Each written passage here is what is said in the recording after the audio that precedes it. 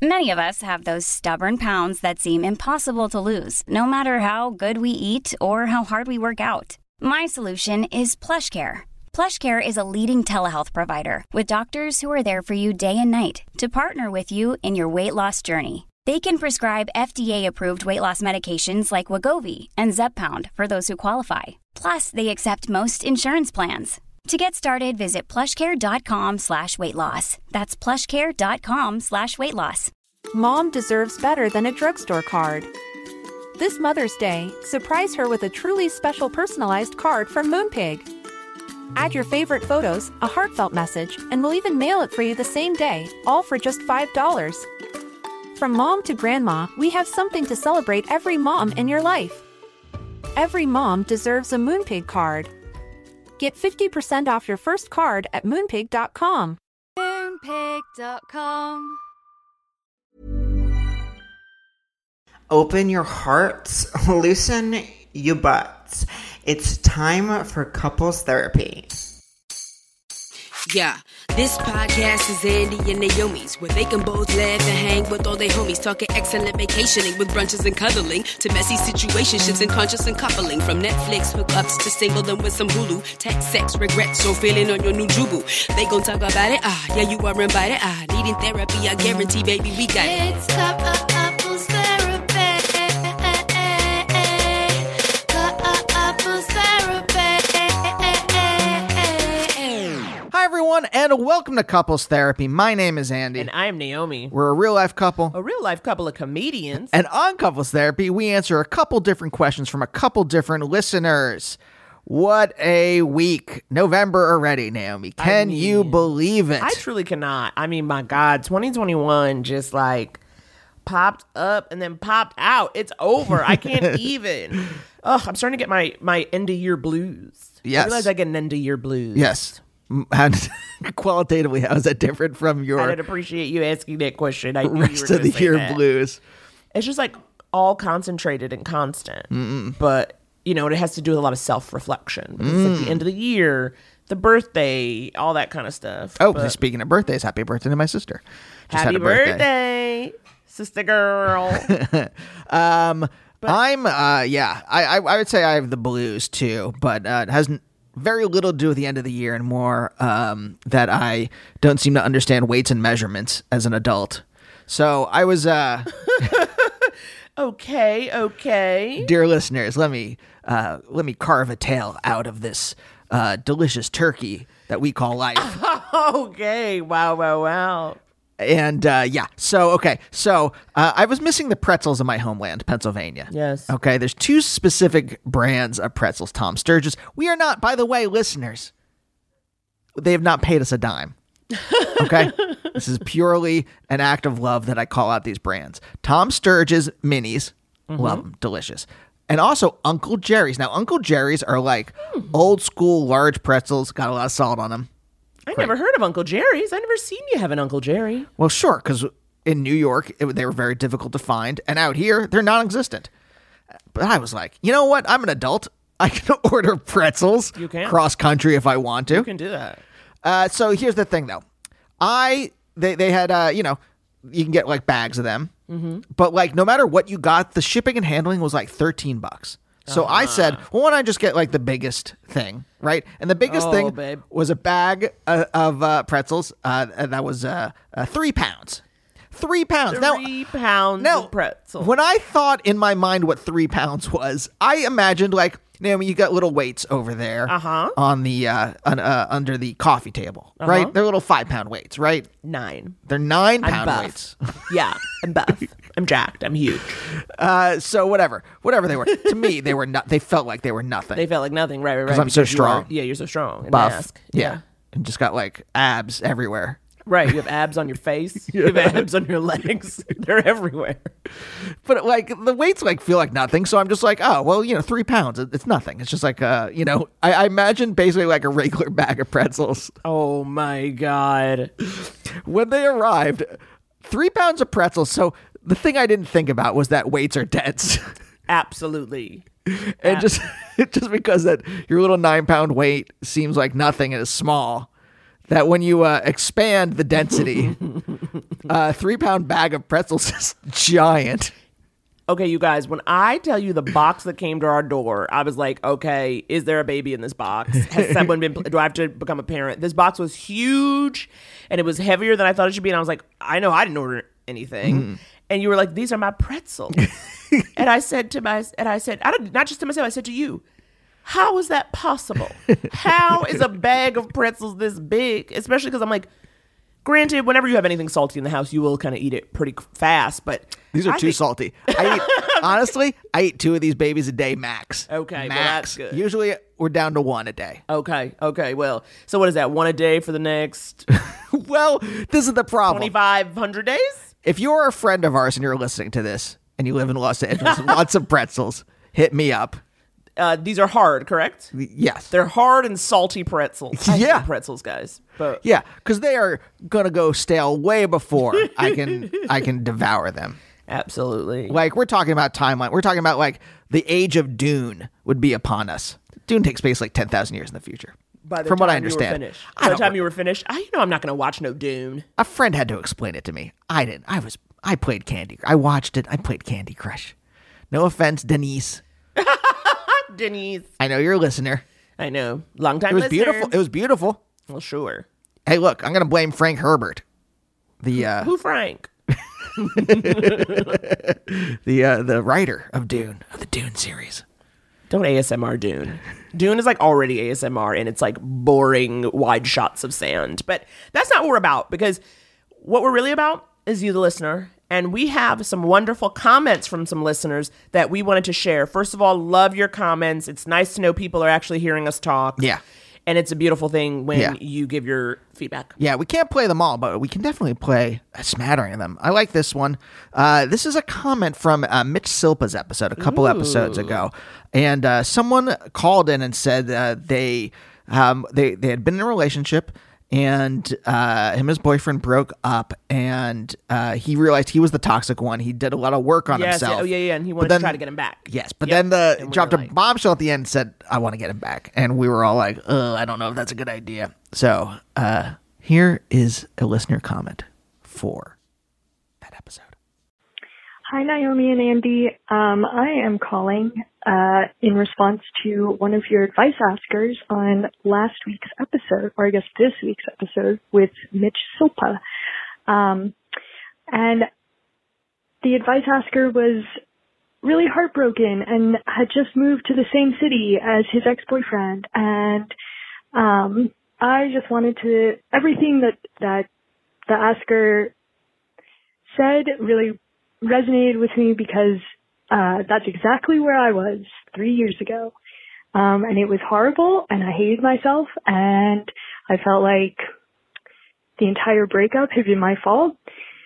And it took 3 years to finally start feeling like myself. So I just wanted to call in and give kind of a timeline perspective on, for that caller to just have a little bit of a perspective on it's going to take a long time to start feeling like yourself again. But it's really helpful, or at least I found it helpful, to really submerge myself in all of the things, my hobbies, and finding new friends and learning new things. And definitely put that person, their partner, ex-partner, I guess, on mute, if not completely blocked, because even if you want them back, it's just not going to happen. You're going to have to redefine yourself as an individual. And then 3 years later, maybe you'll start to feel like yourself again. Anyway, thanks so much for the show. Bye. Some pretty sober advice. Really real advice. I love it. Also, always advocating muting. You know me, live to mute. You mute everyone. I really do. Honestly, like, my feed is just dogs at this point. And you know what? I'm better for it. Am I still in your feed? Yes, you are, but largely because you tag me. You know what I mean? So you're popping up in there. But that was very nice of you, and I'm so glad that you are on the other side, even though it took you a while, dear listener. So I appreciate that. And then this last comment is made us both chuckle. This is from a couple episodes ago, Janice Schmeeding's episode, and someone called in and said that Her friend's husband is very mean to her. Yeah, he sucks. Yeah. So her friend's husband sucks, and she's like, what do I do about it? So someone sent us a message over Instagram about that. Let's roll it. Hi, Andy and Naomi. I'm listening to your podcast with Jana right now, and I had to stop it to give you guys my 2 cents about one of your listener questions, because I'm a little tipsy, and if I don't do it right now, I'll forget. But she's talking about being the third wheel because her bestie's partner's being a real douche. And I just wanted to throw it out there. I think he wants to bone her, and he's being a real dick about feelings. So that's it. The end. I love you guys. I came for Naomi, and I stayed for the fucking love. You guys are amazing. Thanks. Bye. That one is fun. I love it, honey. A little tipsy comment. I don't know if I agree with your assessment that he wants to bone her, but I do like that interpretation of his behavior. I don't know. I do, like, I don't know. In my more repressed days, that definitely, like, you know, being attracted to someone came out more as a, like, aggressive. Yeah. Not like... But like, yeah, a little. Not like that. I wasn't a jerk, but definitely just like being a little more teasing, if you will. Yeah. Yeah. But this is is it wife or girlfriend? Either way, he can't have this other person.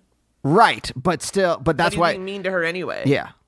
But so I don't totally know if I agree or not, but like I can kind of I'm like, oh yeah, I see where you're coming from. Right. Yeah. All right, well, I guess maybe it's a possibility. I just appreciate somebody calling, you know, a couple of glasses in to be like, here, I have got to weigh in. And that's something that I absolutely love. Oh, my God. Speaking of things I absolutely love, can we talk about today's guest? Yes, please do, Naomi. Today's guest is a dear friend. Ugh, I simply adore him. You know him from his podcast, Seek Treatment, his work on the TV show Hacks. Yes, I'm talking about Pat Regan, y'all. Pat is hilarious. Pat is funny and kind. And Pat told me he's going to teach me how to run. And do we talk about that in this? Unless you know. Naomi's running quest? My quest to run. My thick quest to My run. thick quest. Yeah. Are you going to, with this third season coming up, are you going to try to get them to change the title to My Thick Quest? Absolutely. My Thick Quest, Raven's Banquet. A thick quest and a banquet. That goes hand in hand. What if it's instead like fried cheese banquet? My Thick Quest. Fried cheese banquet. Yeah. That's actually much better. Thank you so much. Punch ups, you guys. Hey, look, I'm in this biz. I know how to punch them up with the best. Speaking of punching up instead of punching down. We love it. I like how you got there. Yeah, you know, I try. We got a show coming up on Twitch. Free for everyone. On Sunday, the 21st, at 5 p.m. PST. It's going to be good. It's going to be great. Yes. We're going to have fun. Yes. We're going to do our segments. We are doing a couples therapy quarantine party mental health check-in. You know, during the entire quarantine, every Wednesday we were doing a show on Twitch. And, you know, once we got vaccinated, we were no longer chained to the couch. And but you know, we built up quite a fun community, and we'd love for everyone to gather around the fireplace. Absolutely, gather around the fire. Join us again. And you know what? If you didn't watch any of those shows, still come and watch. It's for everyone. Absolutely. Yeah. So again, Sunday, November 21st at 5 p.m. PST. Twitch.tv/couplestherapypod, bits, chat, and so much more. Whew. Okay, I think we've told them everything we could possibly say. Yeah. And it's time to get to Pat. Roll it.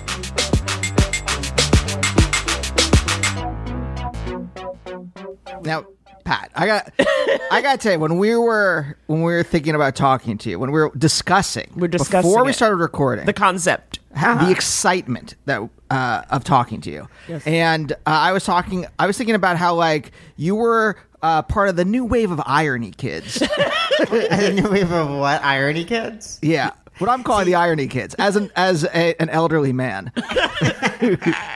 Now, who do you mean? Because sometimes I feel like, to me, when I think, and I've never thought of the phrase irony kids before, but when I do think of that, it kind of conjures this idea of like a group of people that I feel kind of like beneath. Do you know what I mean? Like I feel like I would love to be part of that Irony Kid community, but I feel like there are people who are cooler than me, I think. But I trust you. Who are some of the names you are thinking of? I'm just thinking of there was like a whole generation like of Sam comedians. Taggart, Pat, George, like the whole gang where it's like, can you believe I'm up here talking to you right now? I don't care. But I do. Like it's weird that vibe. Isn't this weird that I am existing? Like Totally. essentially, is the Totally. Okay, underlying kind of like Oh my God. existential. Okay, yes, I am part of that. I'm a huge part of that movement, actually. But I'm actually at the forefront of that. But so that's the setup.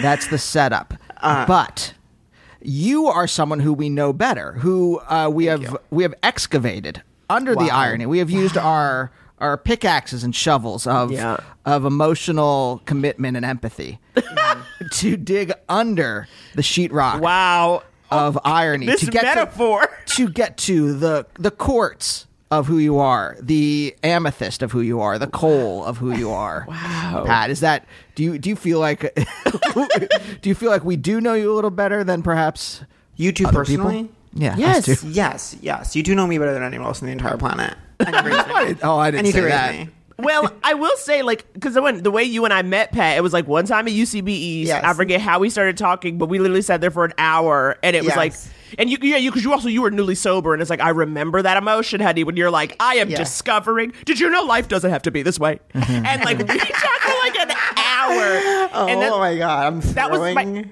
introduction to you. You know what I mean? Yes. Even before, because I feel like you hadn't even been doing stand up yet.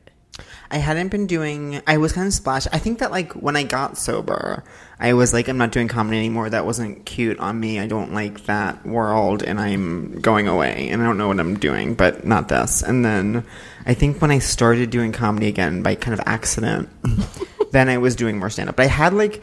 Towards the end of my, like, crazy years, I call them, I definitely was doing stand-up, but, like, I don't... like very sporadically, and I was definitely more known as an improviser, and I actually did improvise this past Friday night at Asylum, which is the old UCB Chelsea space, which is a wonderful space. It feels wet, if that makes sense, but I say Yes. that with love. Yes. But anyways, so yeah, I was primarily an improviser. I was a really big fan of you from you one time did Broad Gaze with like Sam and Bowen's show. Remember that? The Sex and the City. And I thought you were so funny, and I was like a fan. So I think I was probably nervous to talk to you. And then also, I felt bad about my set, and I knew you had seen it, so I was like, let me figure out a way I can kind of manipulate this to like get Naomi to like me at the end of the day. Wait, hold on. You started in my world? You started in my world? Yes, The world of yes. improv and sketch? I forgot about that. And I was shocked to learn that you two met at a jam. No, we met at the lottery. The lottery, Same which is- vibe, right? Same vibe, Andy. Same vibe. Yeah. No. The lottery has we a didn't lot. meet on Tinder. We met on Hinge. Thank you very much. For the audience, the lottery was a show at UCB where they picked students to do improv sets with people who were on house teams at the house performers at UCB. Jam was any old schmo could get up and do improv. That's which true. had, I would say, a like 300% higher count of lunatics. Yes, that is 300%, a higher chance that someone would like walk out and start a scene being like, I'm sorry, I'm shitting everywhere. Jams, improv jams are not a hotbed for mental health, as they say. Yeah, absolutely. Isn't it why they're like midnight on a Monday? Right. Do you know what I mean? Like it really lets you know where someone's at if that's a choice they've made. The number of 50-year-old men who were like humping me at one of these jams Yes. outnumbers the stars in the galaxy. Yes, I think I want to do one of those memes of like, the meme going around now where it's like if you blank and there's like all these red flags emojis. Yeah. I want to do that like if you're at an improv jam at midnight on a Monday and then this It's all red flags. Truly. Truly. Me, I always see memes everyone's doing and they make me laugh my little ass off. And I'm like, oh, some people are so good at memes, and then I try to do one and I'll spend all day trying to like I spend all day trying to do it, and I'll like finally like okay, this is it. Like I've done the meme, I'll post it, and then immediately I'm so ashamed. Like the shame I feel after participating in a meme is huge. Like And it, whatever. But anyways, Andy, I know you're giving him no response, even though I'm like, you also will sometimes obsess over some of your online photoshops and posting. But I don't spend all day. Naomi has given me a window where, and I believe it's not just Naomi, but my own sense of mortality as I age that has said, you have 15 minutes to make this. You have 15 minutes to conceive of and Photoshop this thing. wow. So from discovery to launch, Yep. from discovery to launch phase is Yes. 15 minutes. That's crazy. Yes, because there's That's dangerous. That's dangerous. Look, your day can't be just full of meaningful activities, right? You can't just No. it can't just be like your mortality is hanging like the Grim Reaper is hanging there over you, and you're being like, God, I gotta like write poetry, and I gotta I gotta call everyone I love. It can't be that all the time. Sometimes you gotta poetry. play How meaningful. Sometimes you gotta play Candy Crush. Sometimes you gotta make a meme. Yes. That's just but there has to be a limit to how Yes. long you're going to spend making this meme. 10, 15 minutes, I think, is a good... Can you do Photoshop though? Were you someone who knows Photoshop? I've taught myself See, over yeah, the he last knows some decade. Photoshop. I can't even do that. So it's like if I'm in a meme space that requires Photoshop, that requires then me almost as though I'm like working in a production company and I'm like sending it out for an edit. Like I have to schedule time with Angela. My boyfriend will have to like say, like, can you? So I'm gonna want you to place Katherine Heigl like in the Spider-Man world. And he's like, okay, cool. I'm like, yeah. So when can you get this to me by EOD? Thank you. I'm so sorry. Oh my God. So it's a lot. It's a lot, and it's hard. But some people are so good. Like Patty Harrison is having a Photoshop reality show for Adobe. Saying, actually, don't tell me All right, more. yeah, Don't tell me because it's like gonna stress me out, and I don't want to hear it. Please don't. Yeah, there are some there's some I can't. quarters of this business I can't know that I just want to be like the dark web where there's just a wall between me and it, and I don't don't know know. what's going. I know there's stuff going on there that is going to going to upset me, worry me, that is scare me. destructive to our collective civilization. Firewall. I can't. I really can't. an emotional firewall. Totally. And that's fair. But wait, okay. Okay, go back. What were you going to Pat, say? I don't know if you're comfortable talking about this, but you were, when you guys first met, Naomi said you were newly sober. Yes, that's true. What, if you don't mind, what led you to that? What led you to getting sober? Yeah, it was honestly, it's so embarrassing. Like it's like because I would love if I had a more interesting story / journey, and maybe I'll relapse on something really fun and then kind of have that. But I really got very into well, first of all, I just was an alcoholic, so I always was so drunk no matter what all the time, and that was amazing for me, and I really enjoyed that. And then Sure. And then but for the alcohol, it's kind of this thing of I was in college and we were all always so drunk, and then I was 25 and everyone's like, you're so drunk always, you can't even talk. And I was like, yeah, we all are. And everyone was like, I don't understand what you just said. And I was like, okay. And then also I got really into amphetamines, Adderall-y, speedy stuff. And I liked Coke and Molly and Adderall and stuff like that. And I would just stay up for days and days and then act so crazy to people. And then kind of because of the Adderall journey, orange bottles became really exciting to me. And so when I one time saw Oxy in an orange bottle. So then I got really into painkillers too. So it's kind of painkillers, amphetamines, alcohol. That is a lot in 3 years I know, or 4 years because you're young. I mean, because you're saying 25-ish, and No, I got sober when I was. You have to remember, I'm going to be 33 in 1 week. What? Oh, Yeah, Wow. You're part of the young-looking crowd. Yeah, he looks so young. I'm Eliza Schlesinger, elder millennial. For some reason, I thought you were going to say Eliza Doolittle. I'm very much her too. And what is he going to say? I was 20. I think I got sober once when I was 27, which that was kind of spurred on by a spank to go back into that UCB world. Wow. I was doing a spank and I had dear friends in it, and I had kind of a 3-day run, as we say, before it, and just have no memory of the days before it. And I woke and I missed tech. I showed up literally minutes before the show, and I don't remember any of it. And then I had like a kind of intervention-y. I went to get notes on my Spank. Spank is like an original show you're trying to put up at UCB. Yeah, it's an Just so everyone audition. knows. It's an audition to do your own half-hour stage show at UCB. Yeah, I'm doing the worst thing you could ever do on a podcast, which makes you belong in jail, which is when you keep using UCB terms and the hosts keep having to like explain them to the audience. It's like so not cool and like so rude.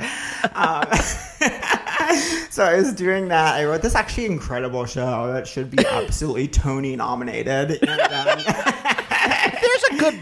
you bring up a good point. Why aren't UCB shows up for Tony nominations? I don't know. It's time. I think it's time. Now that UCB's over, I think it's time for UCB to be nominated. Time to for petition them. Where is my Tony for Rockefeller Centaur? The original musical I wrote with my friend Mark. Oh my God, Yes. that's incredible. It was. It was about a centaur living in the basement of a corporation, which is how the corporation was profitable. My little GSA baby, always. I'm gonna. Yeah, it was enslaved there. I will say this. It's interesting.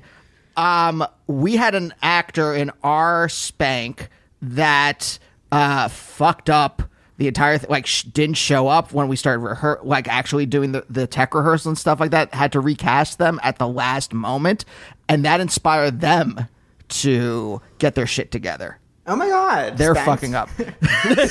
Spanks are out there 12th stepping. And so anyways, I went to get notes on my Spank, which I'm going to start from that. And from this point forward, I will be referring to Spank as show. And so I went to get notes on my show from the artistic director, and it was like, definitely like my friends had spoken to the AD about my issues, and so she kind of confronted me. And by this point, I didn't have like an apartment, like I didn't have anything. I was broke, didn't have an apartment, like didn't have anything, was sleeping on couches, and and could not hold a job. I kept getting like really bad day jobs and getting fired from them. And then anyways, I ended up. So that was when you were 27. That was when I was 27. That was your first go round. My first go, it didn't stick, and then and then when I was 28, it got even worse. Because then I had like that kind of like, I remember seeing like pills, taking them, and then I had like a month or so, or 3 months maybe, or like a fake 3 months where like maybe I had drank once, but I was like, I'll tell people later, like I'll push back my anniversary date, you know what I mean? Oh God. So, but I generally had like a 3 month thing, and then I took pills, and then I had like a 9 month just hell relapse where like no one really knew I was still drinking, so I was very alone. It was very like, it was just, that was like the darkest. And then I forget why. I think I had like stolen pills so much at family. Well, whatever. I ended up being like, I had to stop. I quit comedy, moved into my parents' basement, and like was like, and started like doing sober stuff. Like, well, you hung out with the old. I loved it though, because what was funny to me is like that, because you were getting sober on Long Island with like old people. Yeah. Which I thought was so funny, because knowing you, Pat, I could just imagine you coming into that meeting of people who are just, hardworking people trying to take it one day at a time. Yeah. And then you come in and you're like, my stand-up is not going well. And I just feel like... I was like, the gays went to Fire Island without me. Thank you for letting me share. I did like truly. I fucking drove a cement mixer into the girders and knocked down the building and killed a kid. Yeah, no one had ever. The problems were like everyone else like was losing custody, and I was like not getting invited to Fire Island. But I did like, I remember like my third day or something, I did like dramatically come out as gay, like tearfully, and everyone was like, "You're so weird," and I was like, "All right, well, whatever." But it was fun. My best friend was this like 50-year-old woman. She drove me places. It was fun. It was a fun like year. And I remember like coming in once in a while for shows, and that was probably that UCB Chelsea show. Yeah. What part of Long Island is this? The more like working class Italian part of Long Island, or the like Jewish upper crusty part? Not the Jewish part. I'm really Catholic, and that's my biggest belief. And I've come on the podcast today to spread the message of Jesus Christ. Now, which is your Jesus? Are we talking about the peaceful Jesus or the warrior Jesus from Revelations? The Warrior Jesus. No, I'm from a place called East Northport, which is like East Northport? That sounds like a fake town on like a teen show. There's East Northport, Northport, Centerport, which is Centerport is west of Northport, and East Northport is south of Northport. So like the names mean nothing. The points mean nothing. It's like whose line is it anyway? And yeah, it was like pretty like. I would go to like west. I was always leapfrogging west in my sobriety circles because those were like the richer areas, and it was kind of like aspirational to me. And I would see like the wester you went, like the more bougie the cars were, and I was like, oh, that's so cool. That's so cool that people have nice cars. But yeah, so I was from like Suffolk, and that's just like truly middle of the road, like between like Nassau is like kind of like North Shore Nassau is sort of like Gatsby, like the really Jewish money, and then the Hamptons are obviously all the way east, and that's like also money. Yeah, and then I was like, I'm in the middle of that. Also, don't you have like something ridiculous like 5 siblings? I have 5 siblings. Yes. That's ridiculous. It's like so many. It's like because I have something ridiculous like 2 parents. But I just remember you posted. I remember like I've seen some picture like for Siblings Day or something on IG where I was like, all of these people in one house. Like, I couldn't fathom it. How many half siblings do you have? But we had all in one house. That's my point. It's like to have like 6 kids all under one roof. Yeah, we were only truly under one roof for like 1 year of like everyone lives there full time, because my youngest sister was born when I was a junior and my brother was a senior. And so then he went to college, then I went to college. But like when I came back, I think my older brother was living in Queens, and my younger brother I think was at college. So it was like my other younger brother, my sister, and my other sister. So it was actually, that was a lot. That was like 4 of us. But then then my other brother went to college. So I don't know. There's always like a cycling. There's always a cycle, yeah. But you grew up with your parents, like, with that many of you. I know you were a runner, right? Like, that was your thing in high school and stuff? Yeah, that was very much my thing. You did track and field? I did track and field, yeah. I distance running. I like to run distance. I'm trying to get back into it right now. I've gained a lot of weight over the quarantine pandemic, which isn't good or bad. It's just the body that I'm living in today. Yep. Tell it, sister. Absolutely. I go on like a 45-minute spiral of body positivity that like ends up like alienating everyone. And so I do miss running, and so I'm trying to get back into running. It's a different experience, but whatever. I'm this weekend I ran 12 miles last night. What? I know. And then I ran like 6.5 today. I ran 50 miles this week. I'm trying to run. I'm doing None to Run, this app. So it's like from nothing to like, you're supposed, after 12 weeks, you're supposed to be able to run for half an hour straight. But I'll tell you, it's like literally like you run for a minute, you walk for 2. You run for a minute, kind of just like doing that. My shins are hurting. I was like, I broke my legs. I was like, I didn't think this was supposed to be so hard. Especially just doing like a minute at a time. Yeah. Well, what shoes, can I ask what shoes you're wearing? Yes. So I ordered something because right now Hold on. I don't want to short circuit running. Okay, you're right. I know, we'll talk about it after. I know, I'm sorry. We'll talk about it after. We'll talk about it. What's like? No, I was fine with the running until you started talking gear. How many electrolytes are you drinking afterwards? Well, I'll text you because I need to know.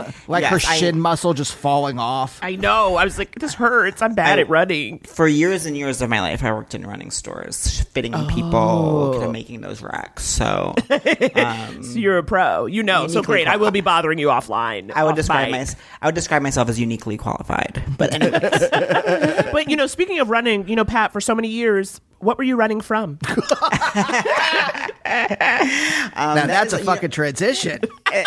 It is funny. I mean, when I think of like my teenage years, which is when I really got into running, I was so sad. Like when I think of myself in high school, I was like, I just had this deep sadness all the time that I don't even know exactly what it was. And I do think running like really helped me with that. Like, and I didn't realize how sad I was because I was never I didn't know, like, now that I'm happier, like, as an adult, I'm like, oh my God, like, and I only have that feeling sometimes. I'm like, oh my God, I used to have this feeling like 24/7, this like heaviness.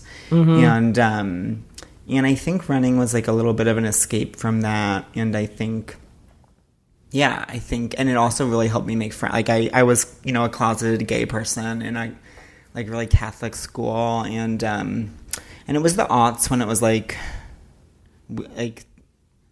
it was like American Pie culture, like you really, yes, like you couldn't be gay. You couldn't be gay in that, and so American Pie culture is so specific. It is specific, and it's just like so right. It's okay to fuck a pie, but not have a consensual relationship with someone of your own gender.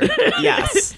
Yeah. And so, I think like running like helped me make friends with boys. Like it's just always been, I remember in 8th grade, I had one friend and, I remember like telling him, I was like, for whatever reason, it's actually like so much easier, I find it, to talk to girls than to boys.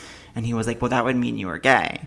And I was like, yeah, I am just kidding about that. And then I like made a mental note, like never say that again. And so I just like all of high school was so careful about like it was just an experience of like being like, it was having to pretend it was hard to talk to girls and easy to talk to boys, but it was so hard to talk to boys and easy to talk to girls. So I think having a sport, it made it easy because it was kind of this built-in like friend group that was kind of co-ed because it was like boys and girls. You know what I mean? Also, there's a kind of isolation to running, right? Yeah.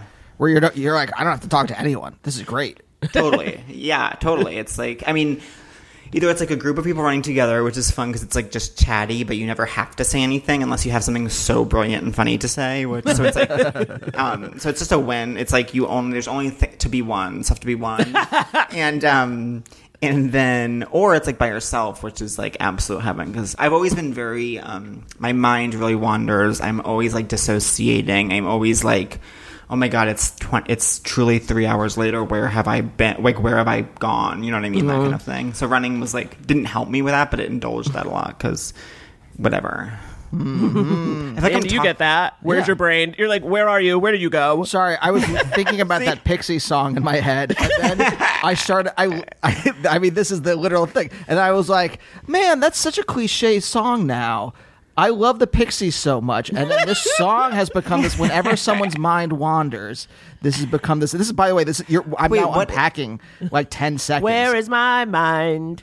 Oh my God! Oh yeah. I actually love that song. Yeah, but it's become like for a band that like it seems like no one gave a shit about when I was a kid, except for me and my friend Josh. And now, like, it's just weird. Sorry. Anyway, that's what, by the way, that's now it's an anthem. Like, now it's an anthem. Yeah, an anthem. I was lost in that, and then I was trying to think of like another Pixie song to reference that had the same flavor. Do you see what I deal with every day, Patrick? Okay. I can't get him to focus. So, I think you get where I think we have similar brains. Totally. But you are, on couples therapy, obviously, we're going to be talking to people about their relationships, friendships, all that. Answering advice questions. Answering advice questions. I forgot about that aspect.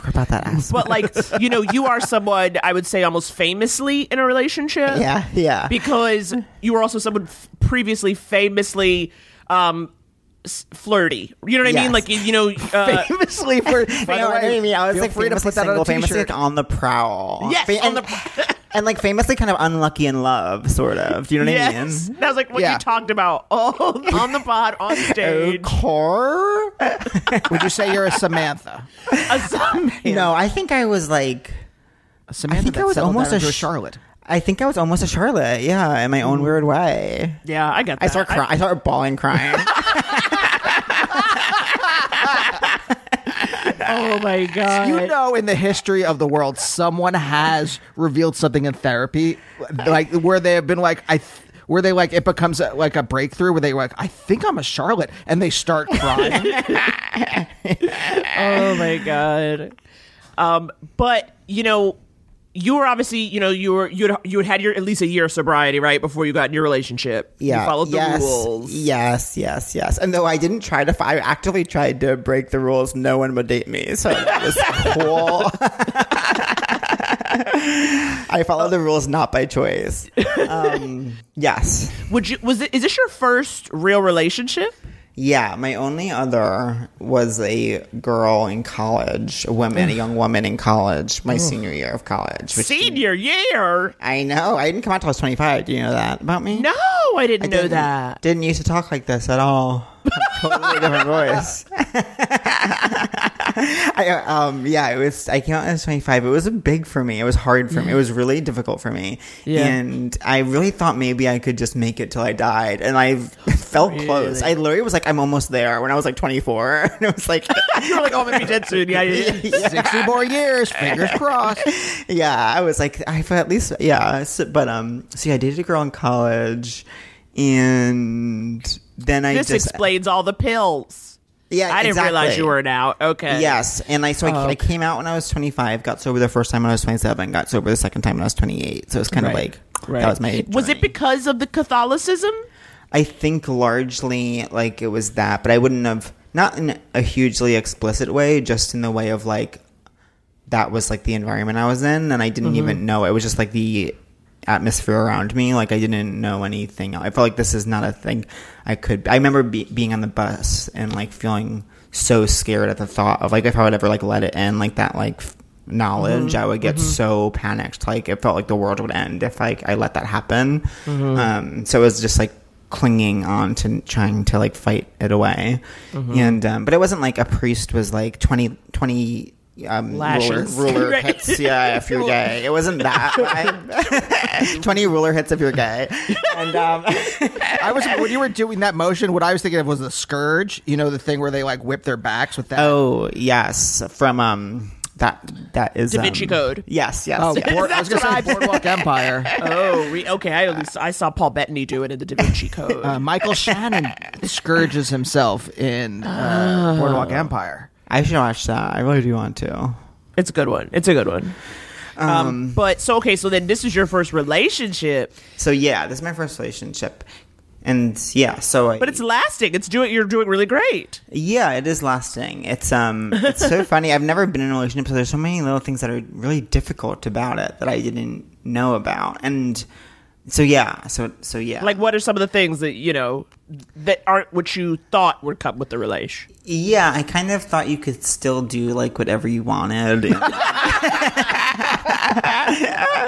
what I mean? Like, I'm always, like, Angelo will get, you know, we always have this an ongoing conversation. Angelo is someone who, like, needs more than I need. Like, I think from my years of, like, solitude, I really am a self-sufficient person and, like, I am always in my own head. I'm really stimulated by my own thoughts and, like, I like to have my own routines, and I have weird little routines, almost ritualistic routines, and, like, Angelo feels sometimes, like, now that I'm getting back into running, it's very much conversation, because last time Angelo felt, I didn't feel, but Angelo felt that it took over too much. It took me over too much. And so now it's this crazy experience of, like, having to be like, I'm going for a run, but, like, trying to do it in a way that it's, like, not taking me over. You know what I mean? It's so, or, like... What he thinks you're doing it like you're gone too long, or like you're talking about it nonstop? Like, not even that I'm talking, like, thinking about it nonstop, I guess, or, like, I think he gets anxiety around the fact that, like,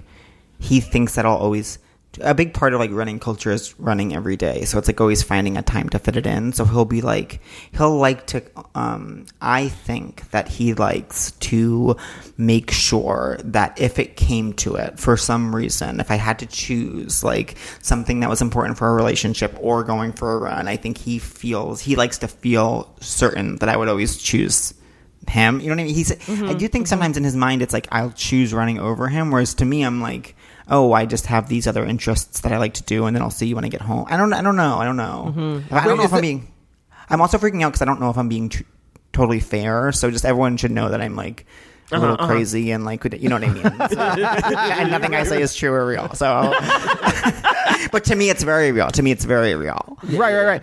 This is just a worry. Like, this is nothing that, like, there's been no, like, where, like, you guys were supposed to go to a wedding together, and instead you went on you decided to run a marathon. Yeah, like, I think he thinks that might happen, and so, like, I do think, I don't know, it's one of those things that it's so hard to explain why, but for some reason, like, in the world of our relationship, like, you get sucked into, like, we'll be in these, like, not even fights, but, like, weirdnesses that are, like, I can't explain it. Or he'll say that he feels like a like I have a checklist of things because I'll be like, I want to write for an hour, I want to run, then I want to do this, do this. Yes. But if I don't do that, then like for instance, today he's working, and so I did a run and I have this, but besides that, I've been like truly doing nothing, like truly today and yesterday doing nothing, and like unless I have like very defined parameters of like what I'm going to do and when I'm going to do it, it is crazy. Like how You just float off into the ether. I get it. Exactly.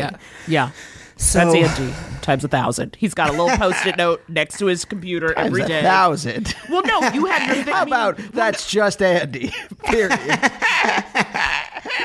times one. Thank you. I don't need those 3 extra zeros. That's but I think that's just part of like relationships. You have your own anxieties. You tend to project them onto your partner sometimes, you know, and then you spin off into like your own little fantasy world with them. Totally. Yeah. I think that if me and Angelo didn't work out, which I think we will work out, but I think if we didn't work out, I think that I would probably be more open to being single forever because I'm realizing that I think before I dated anyone, I was like, I have to be in a relationship just because it feels like that's something I should. Not even now. I'm feeling Sex in the City. It's like, oh, what am I supposed to want a relationship? That is not current day. But it's not like that. I mean, like I'm like, oh, I want to feel that thing of like having a And now I have that and I like it. But I also like. It's not worth it to me unless you really love the person. Yes. Which is maybe obvious, but to me, I don't know. So No. I totally get that though because I was that same way too. Like I wanted someone to love me. You know what I mean? Yeah. And kind of didn't account for it. I think I used to talk about this on stage where I was like, I never factored in the other person having issues. Right. You know, it was all about what they were going to bring to me. Yeah. And then you like are faced with another human and it's like, oh, you want my help? You know what I mean? And like not being ready for that. And so I definitely know what you mean. Like, yeah, totally. Like, unless it's, and at first it was just about getting the person that there wasn't so much thought into like, well, do I actually really want them or just a person? Totally. Yeah. No, makes perfect sense. So it's just that thing of like, oh, so it's like, yes. And I think because of the way my brain is, I don't think it lends itself to I don't think I'm a good boyfriend per se, or like, I don't think I'm good at being in a relationship. I think that, so whatever. So I think that's an ongoing struggle for me, that it's like hard to like meet someone else's need. Maybe it's selfish is the word I'm looking for. Like I think it's hard. I think it's hard for me to like meet someone else's needs and not be like, I want to do my own, like go away. Like I want to do my own thing. Yeah. You know what I mean? But is it easier for you to maintain your friendships, or is it the same thing in your friendships that you're kind of like, you see? Because I feel like you and I like, I see you when I see you. We get really into it for the 25 minutes before one of our sets. And then it's like, all right, see you later, Pat. And then I text you later because you've left your wallet or something else valuable. Oh, yeah, you have my notebook back. I did. You're going to steal all my jokes. I had this joke notebook literally from the last show in New York. And I was like, hey, Pat, do you want it? And he was like, no, you can throw it out. The next set you do, Naomi, you should just do Pat's jokes. Just hold the notebook out. Just read out the notebook. Because the truth is, every joke notebook, I'm doing air quotes, I've ever had is literally just like completely blank, but one page it's like bullet point like gay question mark, like is that a joke? And then like no, and then like, or I'll be like write down like stand up underline, absolutely nothing under it, and it's like so it's like none of them are worth anything. But, I know friendships are tricky for me, I think too, for some reason. I don't know. I think I don't know why. I don't know why. I think for some reason I always seem to get into my head around certain friendships, often with other gay men. I think with other gay men, I do get into these, especially other gay men in my industry. I get in my head. I don't know why I get I'm a Scorpio at the end of the day. I don't know what that means. Yeah, we don't do that here. We don't do that here. Not in this house. No. No, this is a house of emotional realism. I've never heard do you still have friendships with people from either pre-coming out or pre-sobriety? Yeah, I have like 2 people I went to college with who are like ride or die. A straight married couple who are like ride or die. And then I have like a really good friend from college too who like lives in Colorado, so I never see him, but it's kind of like I will always be his friend. And then, my siblings are my friends. I was going to say that. I wonder, too. It's like you come from a big family and you guys do seem to be close. So it's like you have these built-in 5 friends at any given time. You can, call somebody. Totally, yeah. And, so I have that. But then, I think, when I came out, it was a lot of, okay, now, I'm friends with every gay person now since I'm gay. And so, when gay people hang out without me, I'm like, I thought I was in your friend group. You know what I mean? Because we're all gay together, I thought. Or so I thought. And so I end up getting all these, resentments and stuff. And, do you know what that's like? That's like when I was in B'nai B'rith, which is a Jewish youth group. And I was like, oh, finally, I'm around. It's not that I wasn't around. I went to religious school and I had friends there. But, I'm finally going to meet a ton of other Jews. Because I come from, a really Christian part of Pennsylvania. And just because we're Jews, we're going to like each other. And I hated most of them. I found one guy who, we seemed to, vibe with. And then everyone else. And then we just sat there while everyone else was doing their thing. I just made fun of them. And I really thought just the bonds of Judaism would transform into friendship, and they did not except for one. It did one person. All right. It's kind of like that, but it's I've always been a very social person. I've always had core friend groups, and I think it's in my 30s for some reason I'm finding myself really not needing it as much, where Angela really has to push me to go out and see people, or go to an event when it's safe to do so, or whatever. And and I mean, left to my own devices in my 30s. I think it's I have a job I really like. I do shows and definitely see people at shows. And then the other part, and then I have someone I live with here, so it's I'm not looking for a ton of interaction. I'm often just really happy to, when I get time alone, I'm oh, this is perfect, no one's here. Right. And so right. That's what's tricky is I'm always, I don't know, I'm always jogging to be alone. But then when I'm alone, I get wildly depressed and I get so lonely, and it's you know what I mean? I always want to be alone, and the second I'm alone, I'm I gotta end it all. I am just absolutely devastated. No one cares about me. You know what I mean? It's just so that's cool. I was thinking, as you're talking, I'm just so far, most of this is very resonant with me. And I'm why aren't we better friends? And then I'm oh, because we are close to the same person and just want to be isolated. It's it's very much I think fondly of them, and that's the friendship. Do you know, as opposed to reaching out where you're yeah, I like them, but you wanted me to do something. I'm terrible at reaching out to people, particularly here in LA, where going places is a little extra layer of work, having to get in a lift or because I don't know places off the top of my head, but I feel in New York I was constantly being meet me at West 4th Street. We'd meet at West 4th, we'd find something, food or drink. Girl, your social calendar, your dance card is full. What? I meet one friend maybe once a week. Maybe I have 2 social engagements. Naomi, 3 times a day. Breakfast, lunch, and dinner. She's going out. No, wait, you really? By going out, he means picking up the Postmates at the door. I'm starting to get pissed. I'm starting to get pissed, even though we don't live in the same city. I'm why am I not getting calls? Wait, who are you guys friends with in LA? Can I ask that on air? You don't have to answer. No, we're just people. We'll take the answer off the air. Yeah, but it's just more I realize it's tough. I was oh right, a friend of mine reached out to me, and it's been almost 2 weeks, and I got to call her back. And I just I think because so much of the things I do here, or all of us, revolve around this business, which is very anxiety producing. Yes. Sometimes I find this, I'm hesitant to socially interact because I'm well, I don't want to talk about work or hear about your work or be in a place where I don't know, everyone's thriving. I don't know. Yeah. Well, you know what? Do we think this is a good time to take a break and answer some questions? Yeah, I think so. So why don't we take a break, and when we get back, we're going to answer your advice questions with Pat Reed. Woo!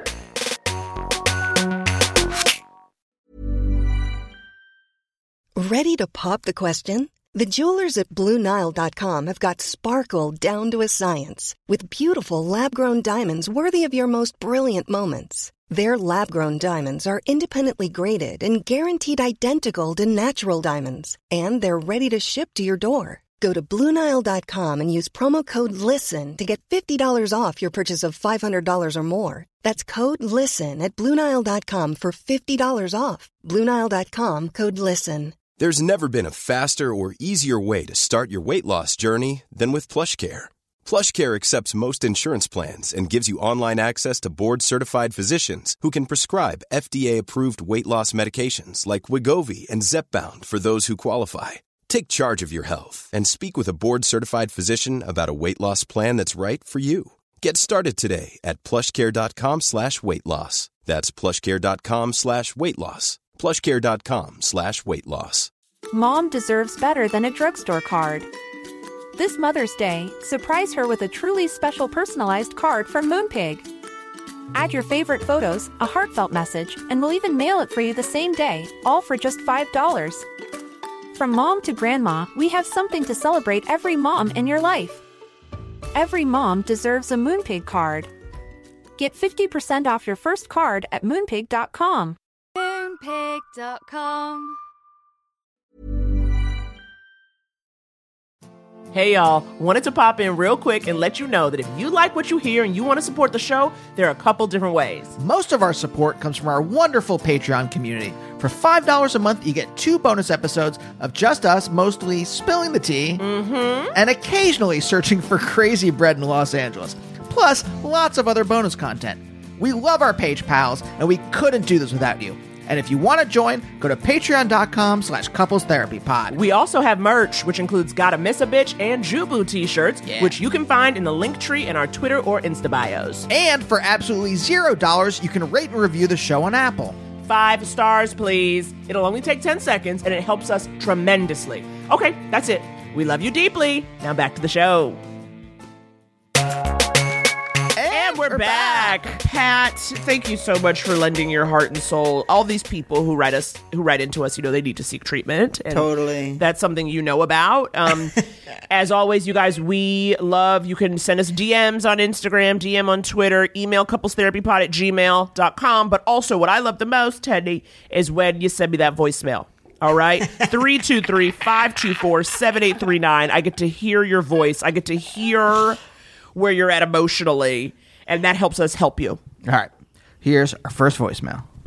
Hi, Andy and Naomi. I'd like to remain anonymous, but I have a question about work relationships for you. So I am a non-binary person who uses they, she pronouns, and I work in an office environment that's mostly remote now. But I've recently come out as non-binary and put my pronouns in my email signature, and that's pretty much it. But I was looking for maybe some guidance on coming out to at least some of my closer coworkers directly, because I still get misgendered a lot. And if you had any tips for doing that in a way that's not going to come off as aggressive, or I don't know. For context too, I work in a field that's a little bit more conservative with a little bit more older folks who may not even know what that means. It doesn't help that I present pretty femme regardless. So I'm worried about people not understanding or having to explain it. But I also don't want to keep getting misgendered like constantly at work. Also, I'm a really shy person, so I don't like to speak up for myself as it is. But yeah, I don't know. Just any tips for coming out?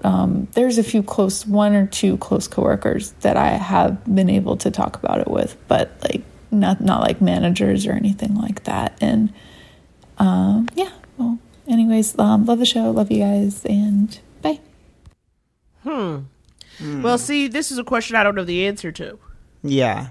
I don't know how to help them. Well, if I can ask, Pat, were you working at the time when you came out, or were you had to like talk to your coworkers at all?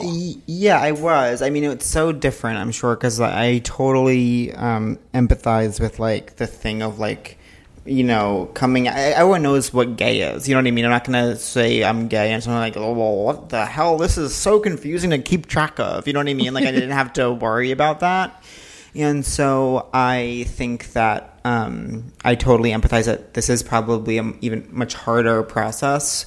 But I do think that, like, hearing their tone and, like, their language, I think that it seemed like maybe they were struggling with feeling almost a guilt of, like, burdening these people with, like, or feeling like they have to manage their coworkers' emotions of, like, it is not aggressive to say these are my pronouns. It is not aggressive to, like, be like, this is, who I am. And, like, if they take it defensively, or if they have an energy where it feels like something's being asked of them, like, that's on them. And this caller, I don't think, needs to feel any sort of, like, guilt from just stating, like, who they are and I think that that's easier said than done, and, like, shyness is real, and feeling anxiety about conversations is real, but I mean, if it could help at all, just to keep in mind that, like, they're not asking for anything. They're not asking for anything, extra. They're not asking for anything. So if that's part of the mentality of, like, oh gosh, I don't want to, like, have to feel like I'm asking these people for something. Like, you're really not. You're just saying who you are, and everyone else does that too. So I don't know. It would be my only thought. That is actually a very good thought, Pat. Okay, now it's got me thinking. Because the thing is, my gut reaction is, again, being able to hear them, which is why I love a voicemail. Mm-hmm. A very gentle person, and saying, like, I'm kind of shy, I don't speak up for myself. But to me, the impulse is, like, if you're in a convo and somebody misgenders you, is there a light way of just kind of correcting them? Just correcting them, and then if that opens up a conversation where they're like, oh, what do you mean? Or what is non-binary? If you're in the mood, you can explain it. And if not, you can be like, I'll send you a link. Yeah. You know what I mean? Like, you're all, like, remote anyway. And I understand that feeling of not wanting to have to, like, have a very special episode or the more you know with every coworker. Uh-huh. But if there's, like, the couple people, you start with the people who you interact with the most. So you said you've already talked to your close coworkers, but now the people who you're, like, Zooming with all the time, where, you're more likely to run into that issue. I feel like start with them. It'll be easiest because these are people you communicate with a lot. Of course, not in this way, but just communication in general. And then also too, what we hope is that once you've talked to a couple people, now you have other people who can kind of keep other people not in check, but help keep them, like, aware. Right. You know what I mean? So that if it is, like, people love talking about being a work family and being like, we have each other's back. No one likes talking about being a work family except for the boss, so that they can manipulate you. That's true. They're like, I'm your daddy. Work for 40 hours today. In one day. Yeah. Let me throw this out just because it popped into my head. An email to people that just says, hey, just want to let you guys know I've done some soul searching. I don't know, like, what's the process of, like, realizing your gender identity, but, like, whatever. I think I know I am non-binary, and so my pronouns are they, them, or whatever your pronouns are, and I know you might not understand that. Here's a website that explains it. Thanks. That's just it. Or just like something that, like, so the burden's not on you to, like you said, very special episode, or just be like, it's a lot of, I see this a lot online where it's emotional labor to have to teach people about whatever, about your ethnicity or about your religion or about your gender or something like that. It's a lot of, on top of the, like, having to have the, having to, like, overcome your shyness or having to overcome the kind of social barriers to discuss things with people who are conservative or dumb or intersectional queens who are both. There are, we don't talk about this enough. The intersectional queens out there who are both conservative and dumb. Yeah, exactly. All right? Exactly. Ted Cruz, we're talking about you. But Yeah, I mean, yeah, because normally though, because my gut reaction is like an email is like too much, but at the same time, if you're working remotely, then that's how everyone communicates anyway. Right. So I'm like, maybe it's not. But. I did some emails saying I was gay, but that was more to like. I mean, I was 25, so that was the only thing that is similar. Where it's like, it's 25, so there definitely was that awkwardness of like a lot of people know me as straight adjacent, and so like so it felt weird telling those people like, oh, BTW, like this is now changing. And I sent an email. It doesn't feel great to send an email, but like sometimes it's like you do what you know what I mean? It's like the options are limited. You do like whatever feels the easiest. You know what I mean? Yeah. But the thing with the email though is like you got to send it and then forget it. Set it and forget it. Because I know for me with emails, then like you want all these responses. You know what I mean? And then you'll be like bad art friend being like, I noticed you didn't comment on me donating a kidney. You didn't comment on me coming out as non-binary. Do you want to say anything about it? It's so easy to slide into being a bad art friend. Can we pause for one moment, by the way? I know this is coming out like a month or longer from when Bad Art Friend was in the New York Times. Who came up with that dumb fucking title? I love that. Bad Art Friend? Was the person who wrote the headline, were they a 10-year-old? I just want to know like how sincere, or how earnest was it? Because it's a very fun, sarcastic headline. I don't know how, like, I actually haven't read the article, which is so You cool. have to, Pat. I am going to. One of those days... You're being a bad art friend for not reading. I'm being a bad art friend to the people who wrote it and are involved with it, and even Celestine. I'm being a bad art friend to all of them. I'm telling you, one of those days when you're like, I'm alone and spiraling, just read Bad Art Friend. It will really distract you from your brain and be like, there are a lot of sick people out there. It's very long, right? Isn't it like very so long. So yeah, you can really like, I had someone copy and paste it for me because I don't have a New York Times Oh yeah, subscription. wait, I don't either. I'll forward it to you, the email. Just open it in a incognito tab. It did work for me. It did work for me. I have a VPN. I have a VPN that sometimes I use to watch. Sometimes I use a VPN to watch races in Europe. So I use that. Yeah. To watch races in Europe. My God, you're a runner. But sometimes when I'm feeling a little bit risky and risque, I'll open up an incognito tab and read a Vulture article. Yeah, I was gonna say it's crazy to me that Vulture, like to me, Vulture is truly a website at the end of the day. Do you know what I mean? So I'm like, if you're truly if you're a newspaper that also is a website, okay, for some reason that feels okay to charge. But if you're truly a website, then you have to just let me read your whole website all the time whenever I want. You know what I mean? I do. That's how I feel. See, I thought you were going to say, because to me, I'm like, Vulture is literally only for comedians. And I feel as though you should just be allowed to read it. Because I'm like, you're doing profiles on, like, people doing bar shows in Gowanus. And I've got to pay for that? Yeah. What? I'm already paying $70 a night Ubering back and forth to Gowanus every single night of my entire life until the day I die.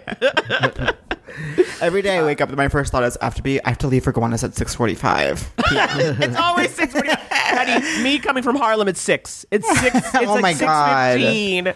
So I can be there and not worry. Yeah.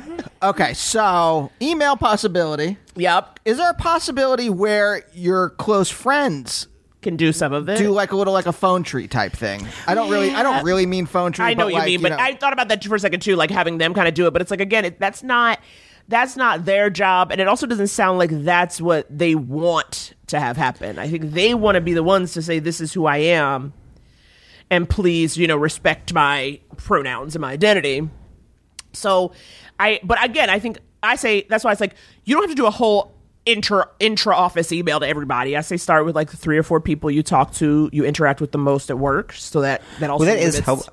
Sorry. No, go ahead. I was saying that is helpful, that like word of mouth thing, and what you were saying before of like having a couple people that know that can then be like they can like correct them other people for, you know what I mean? Yeah. So it's not like always like that is helpful. Yeah. It's like you don't want to brag about yourself. If Naomi has something that she's proud of, I'll post about it online. Right. Yes, and you do that for me too, right, Andy? You do that for me too? Now I will. Now that I feel like our souls are shaking hands. Yeah. Now that we're the same brain. Me times one, you times 1,000.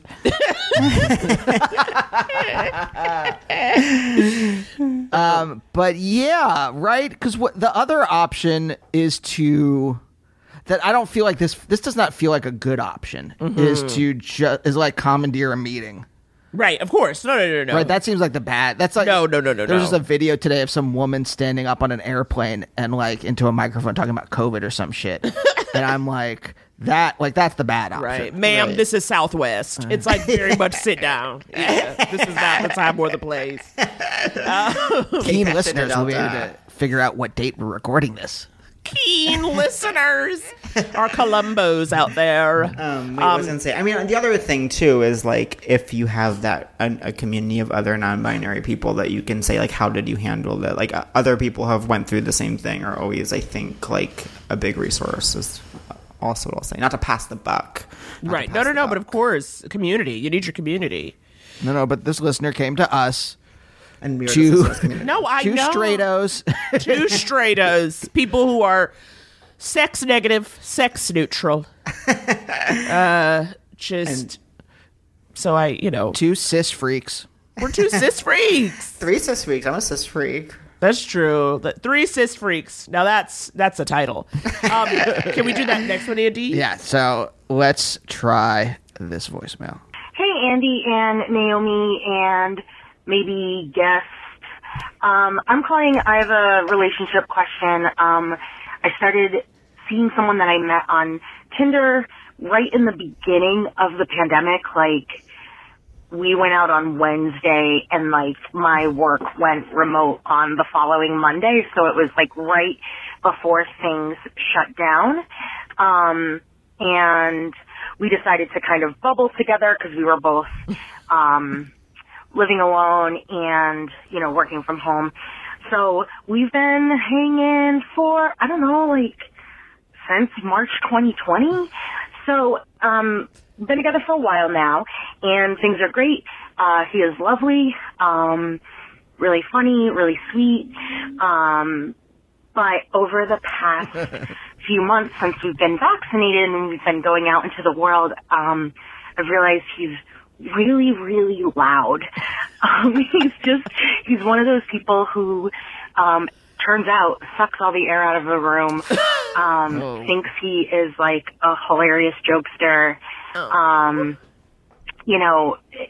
I find him very funny and charming and endearing, but I don't expect that everyone at the restaurant or in the line at the grocery store or walking down the street finds him funny and charming and endearing. And I just find it like rude and presumptuous. I think I just like feel really like embarrassed and anxious when we're in public together. And I've brought it up kind of gently, just sort of saying, it's my anxiety or whatever, putting it on myself. I don't like to call attention to myself in public, but he's just a big goofball and cannot control the volume of his voice. And it drives me kind of crazy. Do you have any advice? Talk to my real therapist about it. Do I need to break up with this person over this? I don't know. It seems crazy because he's great, but I just wish he would be a little quieter. But that's all. Thank you so much. Bye. Okay, this feels so real to me. Yeah. I have ended friendships because they were loud talkers. Really? Yep. Yeah. Yep, because basically I didn't want to go out with you, go places. And then after not really kind of going anywhere, then we just stopped hanging out. Yeah. You know what I mean? I can't take it with somebody loud up in public. It's real. It's tough. I mean, because you're spending your life with me. Well, and I was going to say, don't I say to you, I'll be like, hun, that's a little loud. Are you allowed to talk, Randy? I can be. He can be. And he could really, it's like a real, first of all, he has the loudest laugh of anyone I've ever heard. And he also laughs at the most random stuff. Like the stuff where it's like it's so funny because he will laugh at something that's that was such a joke just to you, or a deep cut or something like that, which is so funny. Yeah. But Only sometimes. Like, only if Andy gets really excited about something, he'll kind of say something loud, and I'll be like, just a little bit. Just a little bit. But that's also because, again, we've been together almost 12 years, and so I think I can say something like that, and it's not the end of the world. Right. I also am self-aware. I think this is maybe the sticking point here, is that I'm pretty self-aware, and I've been self-aware as a weird person since I was a child, and so I'm very except in those moments where I kind of am excited about something. I'm pretty, there's always a version of me looking from the outside, looking at me and being like, pull it back, reel it back a little, buddy, because you are so pump the brakes. So you saying that is just making me aware of the spirit Andy standing over there. Oh no! And no. I mean, no. It's right. You're not stifling me. Okay. Like if I thought you were stifling, that would be a different. That's a totally different thing. Yeah. It seems like this person, our caller's was a boyfriend. Yeah. Mm-hmm. Our caller's boyfriend is not self-aware about how they're coming off in public, and that's a problem. I think that's more than anything else. Yes. What struck me was I was like, this isn't going to change. I was like, this is how, for some reason, having never met this person, not even the caller, but their boyfriend, I was like, he'll never change. And so I do think it's one of those things where it's like, maybe she'll learn to not mind it or like it, but probably, I just think that it's like one of those things where it's like, oh, everything is good except this one thing that drives me crazy. And as long as that goes away, then we'll be good. But for some reason, I'm just picturing this kind of finance-y guy who's so loud. And even if you brought it up, he wouldn't understand why that was bad. You know what I mean? And he'd be like, no, people fucking love it. So I just don't see him ever changing. And he needs to find someone who loves that and is like that. Well, there's two versions of this, right? There's the finance, there's the person who's uber confident for whatever reason, be it money or cocaine, and they are and they don't understand people fucking hate them. Wolf of Wall Street shitheads, where they don't get, they're I'm the top of the world, and they don't see everyone else looking at them being like, I will fucking guillotine you if I have a moment. And then there's the nerdy. I think I'm thinking more of a Coulier. I'm thinking of a Dave Coulier type character. No, I'm lame more dad, someone jokey, who doesn't. Oh, so she's a goofball because she's calling him a goofball. Okay, well, there's three versions of this. There's the dad joke. There's the Coulier. There's the Coulier. The Wolf of Wall Street. The Wolf of Wall Street, the Coulier, and the Star Wars nerd who doesn't seem to understand that it is weird and off-putting that all they're talking about is Lobot or something. Deep cut. Yeah, no, I was like, Lobot, don't know it, but okay. I don't know what it is. believe it that it's a term. I believe that that's a term. I think it's a bounty hunter or something. I really don't. I just know a bunch of references that I can deploy at any moment's notice, but I really don't. But that's the thing. Someone who will get excitedly talk about Tatooine. Hello, folks. I know what Tatooine is. Now that, yes. Loudly in the... Now that is iconic. In the aisle, in the bread aisle at the grocery store at Kroger's, and doesn't understand that that's weird or off-putting. And I say that as someone who is weird and off-putting at times. So I'm not... That's not... No judgment, necessarily. Right. But those are the I'm options. just saying that, only because of that self-awareness did I ever keep any of that shit in check. But see, I want to go back to something else though, because the moment she said this thing, I was like, this is the risk you run. Meaning you went on one date and there was a pandemic and you said, who am I going to sit with? And now as the world opens up, you find out who that person is in the world. Right. You're stuck at their table at lunch for the rest of senior year. Right. It's kind of you already, so it's kind of to me, it's if he, I do think it's because here's the thing that's tricky. The relationship will not go well if the dynamic becomes you shushing him in public. Right. It's not going to be good. So either, as you're saying, Pat, it's either you got to find a way to get over it, or you do have to go. Right. Yeah. Because again, it's now that we go out in the world, if he out in the world is loud and wild and people looking at you like, this bitch loud. You know what I mean? When you hear somebody loud and you're like, and that makes you like feel terrible because I get it. Yeah. Like one of the reasons why I know I can't have a child is because when a child is screaming or crying in in public, I feel so bad for that parent. That feeling of like, oh my God, this baby is ruining the vibe for everybody, and this person has to deal with that. And it's just like, I'm like, that fucking sucks. Like I couldn't deal with it. I could not. And you're saying this guy screaming about Grogu at when he's trying on sneakers. Exactly. Or him just being like, I'm going to make up a silly rap while we look for shoes. And then it's like, babe, no one likes this rap. Like, it's like that kind of part. I'm like, that's really tough. And so I think if you could try, I think obviously it's worth, you said, you like him so much. He's so sweet. You do find him charming. It is worth trying it some more and like finding ways you can sort of gently because I'll do that. But again, you said sometimes because sometimes it'll happen too just because we're both wearing masks. Like if we're out wearing masks, right. Andy will talk a little bit louder because it's a mask. And so if I'm next to him, I'll be like, I can hear you. Like I'll just kind of, and I'll always do like an arm touch, or like something tender where it's like, I love you deeply, but also I hear you. And it's like, find what you can do with him to get him to hear it, What I worry about, sorry. No, I'm done. What I worry about with this caller is that they it feels to me like she mentioned she has kind of hinted towards I want you to stop, and it hasn't gotten better. To me, what I see, and this is completely just me running wild, but I feel like it's gonna be the kind of thing where it's like it starts making her a little bit madder each time it happens, to the point where it's like it gets so where it's like when you're just like, I can't believe you're doing it again. Like it's gonna be like that. And that is just a journey I see it going on. Yeah. Or also the anxiety of I don't want to go out.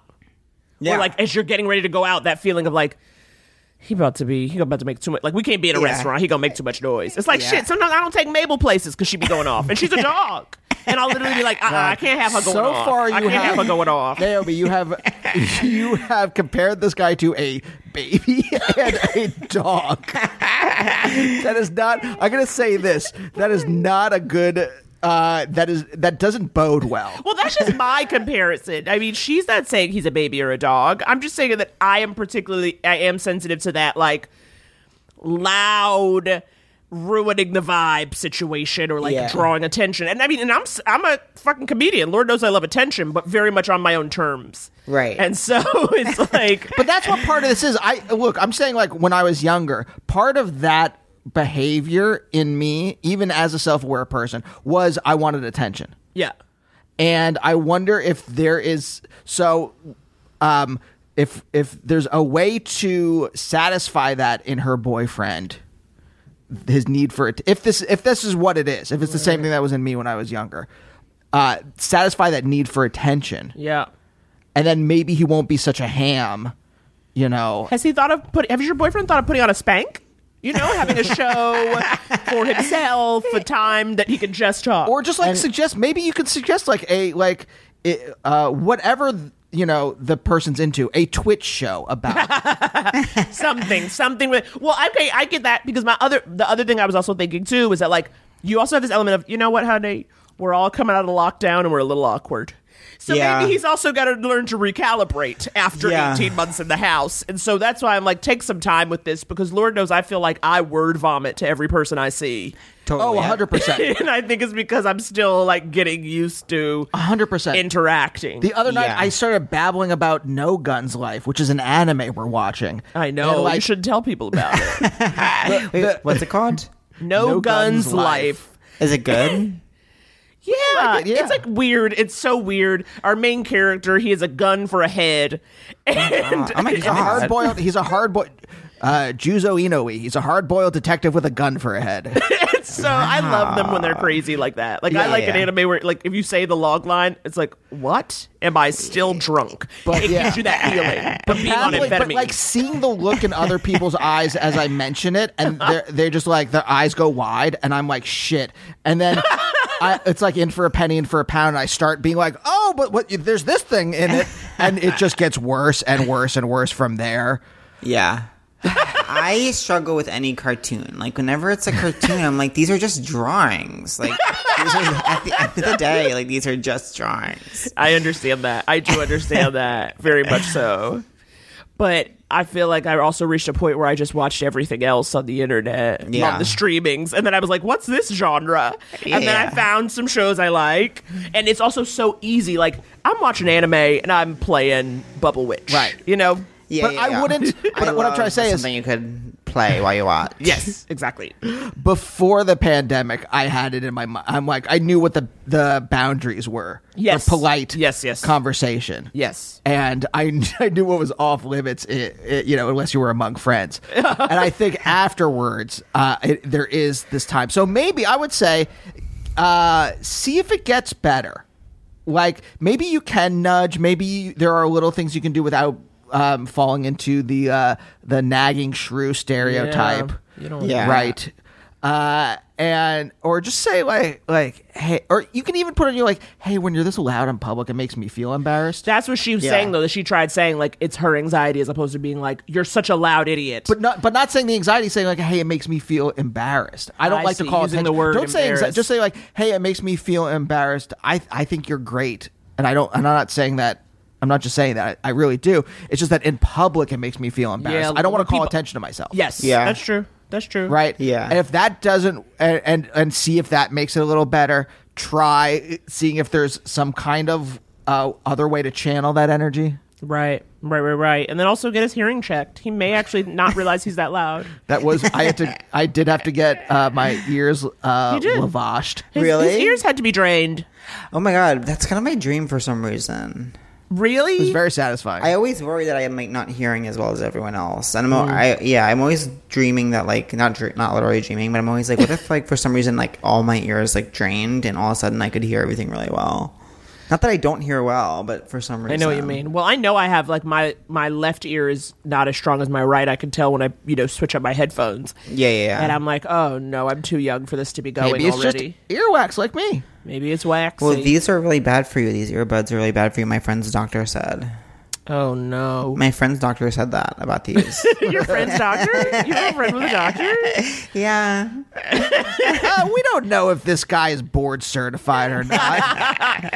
He could be he could be like a PhD, okay? Your friend's doctor.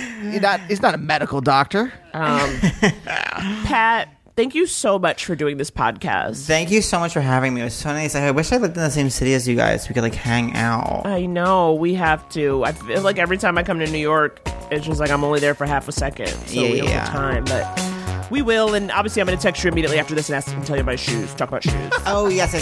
Okay. Thank you guys so much for having me. And we'll see you all next time. Bye. Bye. Couples therapy.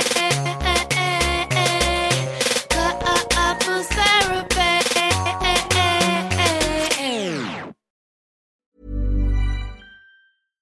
Mom deserves better than a drugstore card. This Mother's Day, surprise her with a truly special personalized card from Moonpig. Add your favorite photos, a heartfelt message, and we'll even mail it for you the same day, all for just $5. From mom to grandma, we have something to celebrate every mom in your life. Every mom deserves a Moonpig card. Get 50% off your first card at moonpig.com. Moonpig.com. Want flexibility? Take yoga. Want flexibility with your health insurance? Check out United Healthcare Insurance Plans. Underwritten by Golden Rule Insurance Company, they offer flexible, budget-friendly medical, dental, and vision coverage that may be right for you. More at UH1.com.